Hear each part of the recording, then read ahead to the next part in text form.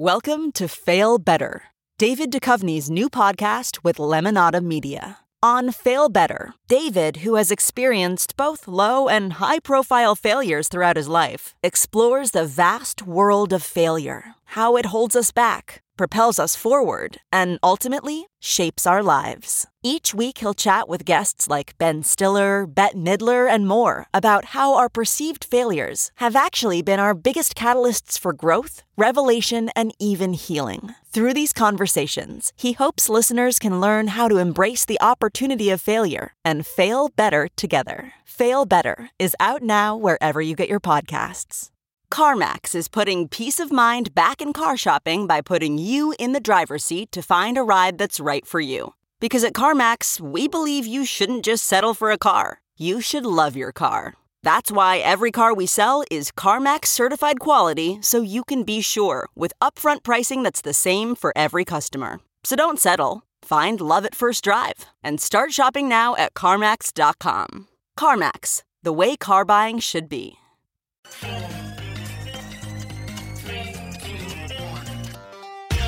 Welcome back to The Breakdown, an everyday analysis breaking down the most important stories in Bitcoin, crypto, and beyond, with your host, NLW. The Breakdown is distributed by CoinDesk. Welcome back to The Breakdown. It is Thursday, March 12th, and life comes at you fast. Just a few days ago, we had President Trump on Twitter telling us that this was no worse. In fact, it seemed, based on the numbers, much better than the flu to him.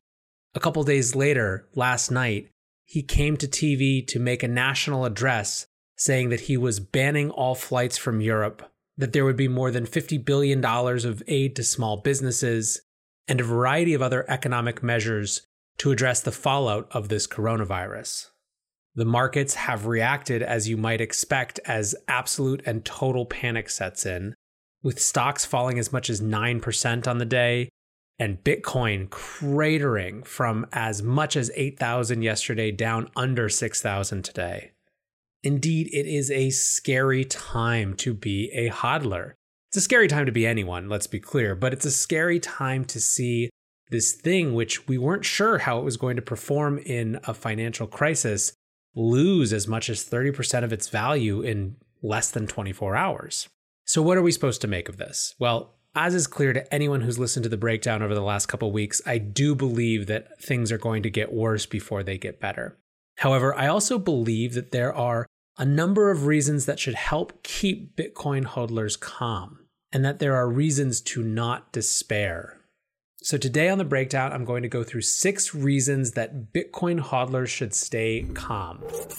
Number 1, it's not just Bitcoin. What we're seeing is an absolute cascade of economic effects where one trigger provokes others. Now, the scary thing about this is that there is huge systemic risk across the markets. But what should give us some comfort is that this is not an indictment of Bitcoin as an asset. This is not an indictment of anything fundamental about the Bitcoin design. Mark Yusko, who is the founder and CEO of Morgan Creek Capital Management, wrote, "In a financial crisis, liquidity vanishes, liquidations begin, and people are forced to sell. You don't get to sell what you want to sell, you sell what you can sell. And unfortunately, that means places where there is liquidity of sorts like Bitcoin and gold."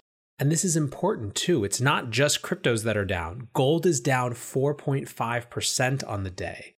We are in the very beginnings of a potentially protracted crisis. And right now, what's happening is that people are selling anything they can and anything that's easy to get liquidity and to get cash. Now, of course, this is small comfort as we watch the value of our blockfolios absolutely implode before our eyes. However, I do think that we should recognize that this is not about Bitcoin, and that in these moments, Bitcoin is subject to much larger forces. Second on my list of 6 reasons that Bitcoin hodlers should keep calm is correlation means infiltration. So this is something that Joe Weisenthal from Bloomberg pointed out this week that I think is really true, which is that part of what we're seeing is that over the last couple years, more and more institutional buyers have gotten interested in Bitcoin. This is not by accident. Many of us have been out recruiting this type of buyer, trying to bring in institutions. The challenge is that institutions have a different frame set, a different mindset than retail investors when a crisis comes. As we just discussed in section 1, when there's a real liquidity crunch, you sell what you can sell to get the cash that you need. The fact that we're seeing such clear correlation between Bitcoin and other markets suggests that at least some part of the Bitcoin holding audience is, in fact, these new big institutions. This was our goal, right? We wanted this set of actors to get into this market. And frankly, the fact that Bitcoin is a thing that they're able to liquidate in short order to cover their margin calls and do what they need to do is a net good to the long-term likelihood of institutions being interested in Bitcoin. Now, there will be time to discuss later exactly what type of safe haven asset Bitcoin might be as it matures. And certainly that's a conversation that is ongoing across crypto Twitter. But the fact of the matter is that we tried for a couple years or longer to get institutions into Bitcoin. They came, and it just so happens that Bitcoin is, like everything else around the office right now, one of the things that they're going to try to sell. Number 2, correlation means infiltration. We have infiltrated these institutions. Third on my list of reasons that Bitcoin hodlers might stay a little bit more calm is the idea that we are in a moment of peak fear. Now, I am not an expert in understanding market signals, but what I do know and what it does feel like to me is that the equities markets are very much catching up on fear that many others have been feeling for weeks now, right?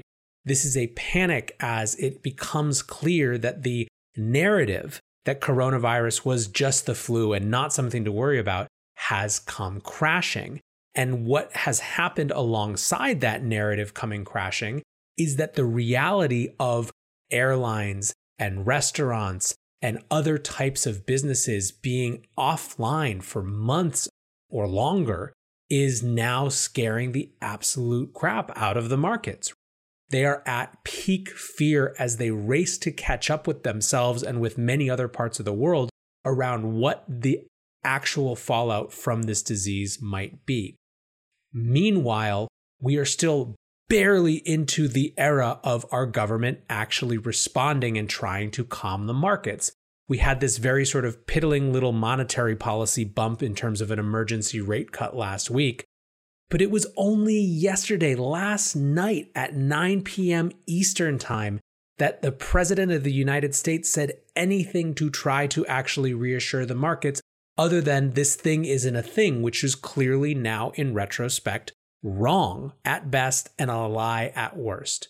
Markets are in peak fear because not only do they not know what happens next, because there's this uncontrolled variable of a disease which doesn't care about political positions or relief policies or anything else, they are also at peak fear because we haven't yet been able to figure out how to price in response.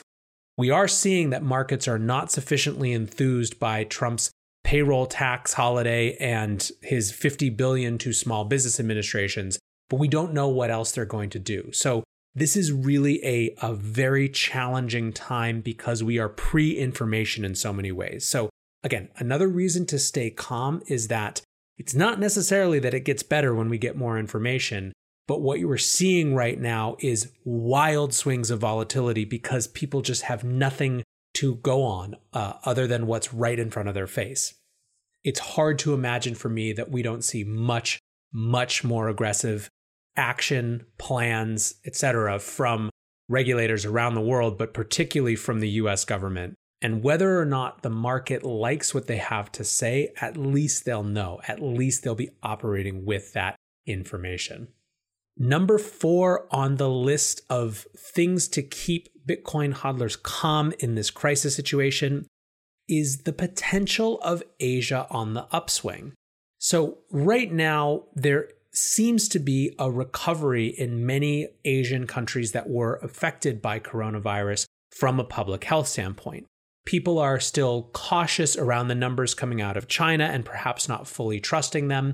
They're worried about a follow-up spread or outbreak after the fact, even if they are reporting the correct numbers. But you're seeing positive signals from places like Singapore, which has seemed to really wrestle this to the ground, and South Korea, which, as opposed to Italy, is making major progress in actually fighting back this disease. When it comes to markets, of course, everything is interconnected and everything right now is reacting to the panic in the West. However, it's not impossible to me that if we truly do see a recovery from a health standpoint, a health recovery in many of these economies which we had been so concerned about, that markets will start to follow at least a little bit because there's a light at the end of the tunnel. Now, of course, this has nothing to do with public health policy in America, which I believe is going to be dramatically more important than clearly this administration is giving it credit for in terms of the economic recovery as well, right? We're still dealing, it seems, with a world where asset prices and the stock market are the only barometer of economic success, rather than looking at real economic fundamentals that are going to be impacted by this, such as these industries which are effectively going to have to shut down, and people who are going to lose their jobs or just at least not be able to be paid for their jobs because they literally can't go to them. So there is still a huge potential for further pain in the real economy in America. However, at least if other parts of the world are starting to recover, it feels to me like it's likely that there's less fear ultimately and a better ability to understand where in the cycle we are at any given time. So number 4 on the list of 6 reasons for Bitcoin hodlers to stay calm is Asia on the upswing. The 5th factor on this list, and one of the ones that I'm most enthusiastic about, is the buy order behavior today. So we talked a couple segments ago about institutional behavior, right? Institutions having to flee from their positions in any liquid asset to get to cash, to get to safety, to be able to cover their obligations. We talked about correlation, meaning infiltration. But what have retail buyers been doing? Well, there's a couple interesting signals already. The CEO of River Financial, which is a Bitcoin-only exchange, basically a Bitcoin-only buying and selling service, said that they were blasting through records of buy orders today. It was very clear to them that their market, who are admittedly hardcore Bitcoiners, are really enthusiastic about being able to buy on discount effectively, right? So that's one signal. A bigger signal, just based on the size of the institution, is looking at Coinbase's order book. Right now, 72% of transactions on Coinbase are buy transactions, not sell transactions. That means a significant amount more, right? By effectively 3-to-1 margin, people are buying rather than selling. That's a really, really powerful and positive signal. That means that, again, going back to our first point, this is not about the fundamentals of Bitcoin. It is about the larger world's response to a very dangerous disease and an incompetent, inept, uncoordinated economic response to that. It's a good reminder, I think, between both of these, the correlation means infiltration and this retail buy order behavior, that Bitcoin was, is, and will be a retail-driven market. Even as institutions come in, even as institutions help us grow and expand the market participants, this is a retail asset. And the reason for that is that fundamentally, Bitcoin is a way that people express their unwillingness to let the world act upon them and have no agency in their own economic lives. Bitcoin is a way for them to assert agency over their own financial destinies. When 72% of people who are transacting on Coinbase in one of the worst days we've ever had in markets are buying, you know that there is a powerful, powerful base of hodlers of last resort. I honestly can't think of anything more bullish than that in the long term. Now, lastly, and if you have been around for a while, you knew this one was coming. Bitcoin has been dead before. In fact, Bitcoin has died 380 times by 99 Bitcoins count. 380 times Bitcoin has been pronounced dead. Its oldest death came on December 15th in 2010, 11 plus years ago, in a little post that said why Bitcoin can't be a currency. Its most recent death came from a Bank of England governor who said last week, if you want to buy Bitcoin, be prepared to lose all your money. It has no intrinsic value. If you look at deaths by year, in 2010, there was 1. In 2011, there were 6. In 2012, there was 1. In 2013, there were 17. In 2014, there were 29. 2015 saw 39 Bitcoin deaths. 2016, 28. 2017 saw 124 full Bitcoin deaths. 2018 saw 93. 2019, it kind of calmed down. We only had 41 pronouncements of Bitcoin's death. This year, we're at a measly 1, but guess what? This time isn't it, and next time won't be either. Bitcoin can't die. The sixth and perhaps most historic reason for Bitcoin hodlers to stay calm in all of this chaos is that Bitcoin has been dead before. All right, bonus. As I was recording this, something happened on Twitter where the Fed announced that it would be providing a huge injection of liquidity into the markets, up to $500 billion of repo action, where we've been kind of seeing eye-popping $150 billion over the last couple days. It's obviously a huge amount more than that, right? They're talking now about expanding treasury purchases beyond T-bills and conducting purchases across a range of assets. This sort of policy is what has felt to Bitcoiners as inevitable and as exactly the type of thing that makes a non-sovereign, hard cap supply, global immutable, decentralized digital store of value appealing. It may help us through this crisis. It may be exactly what the Fed has to do right now to not have the world fall into total meltdown. But what happens after? That's what Bitcoin here is for. So look at that. It's actually 7 reasons. You got a bonus. All right, guys, that's it for me today. Let me know what's keeping you afloat. I know this is hard times, and there's nothing about this podcast episode that's meant to minimize the challenges that we're all going to face and face together over the coming weeks or months. But I do think that it's important to keep context and to try to remain intelligently calm for good reason. So hopefully this has helped you on that.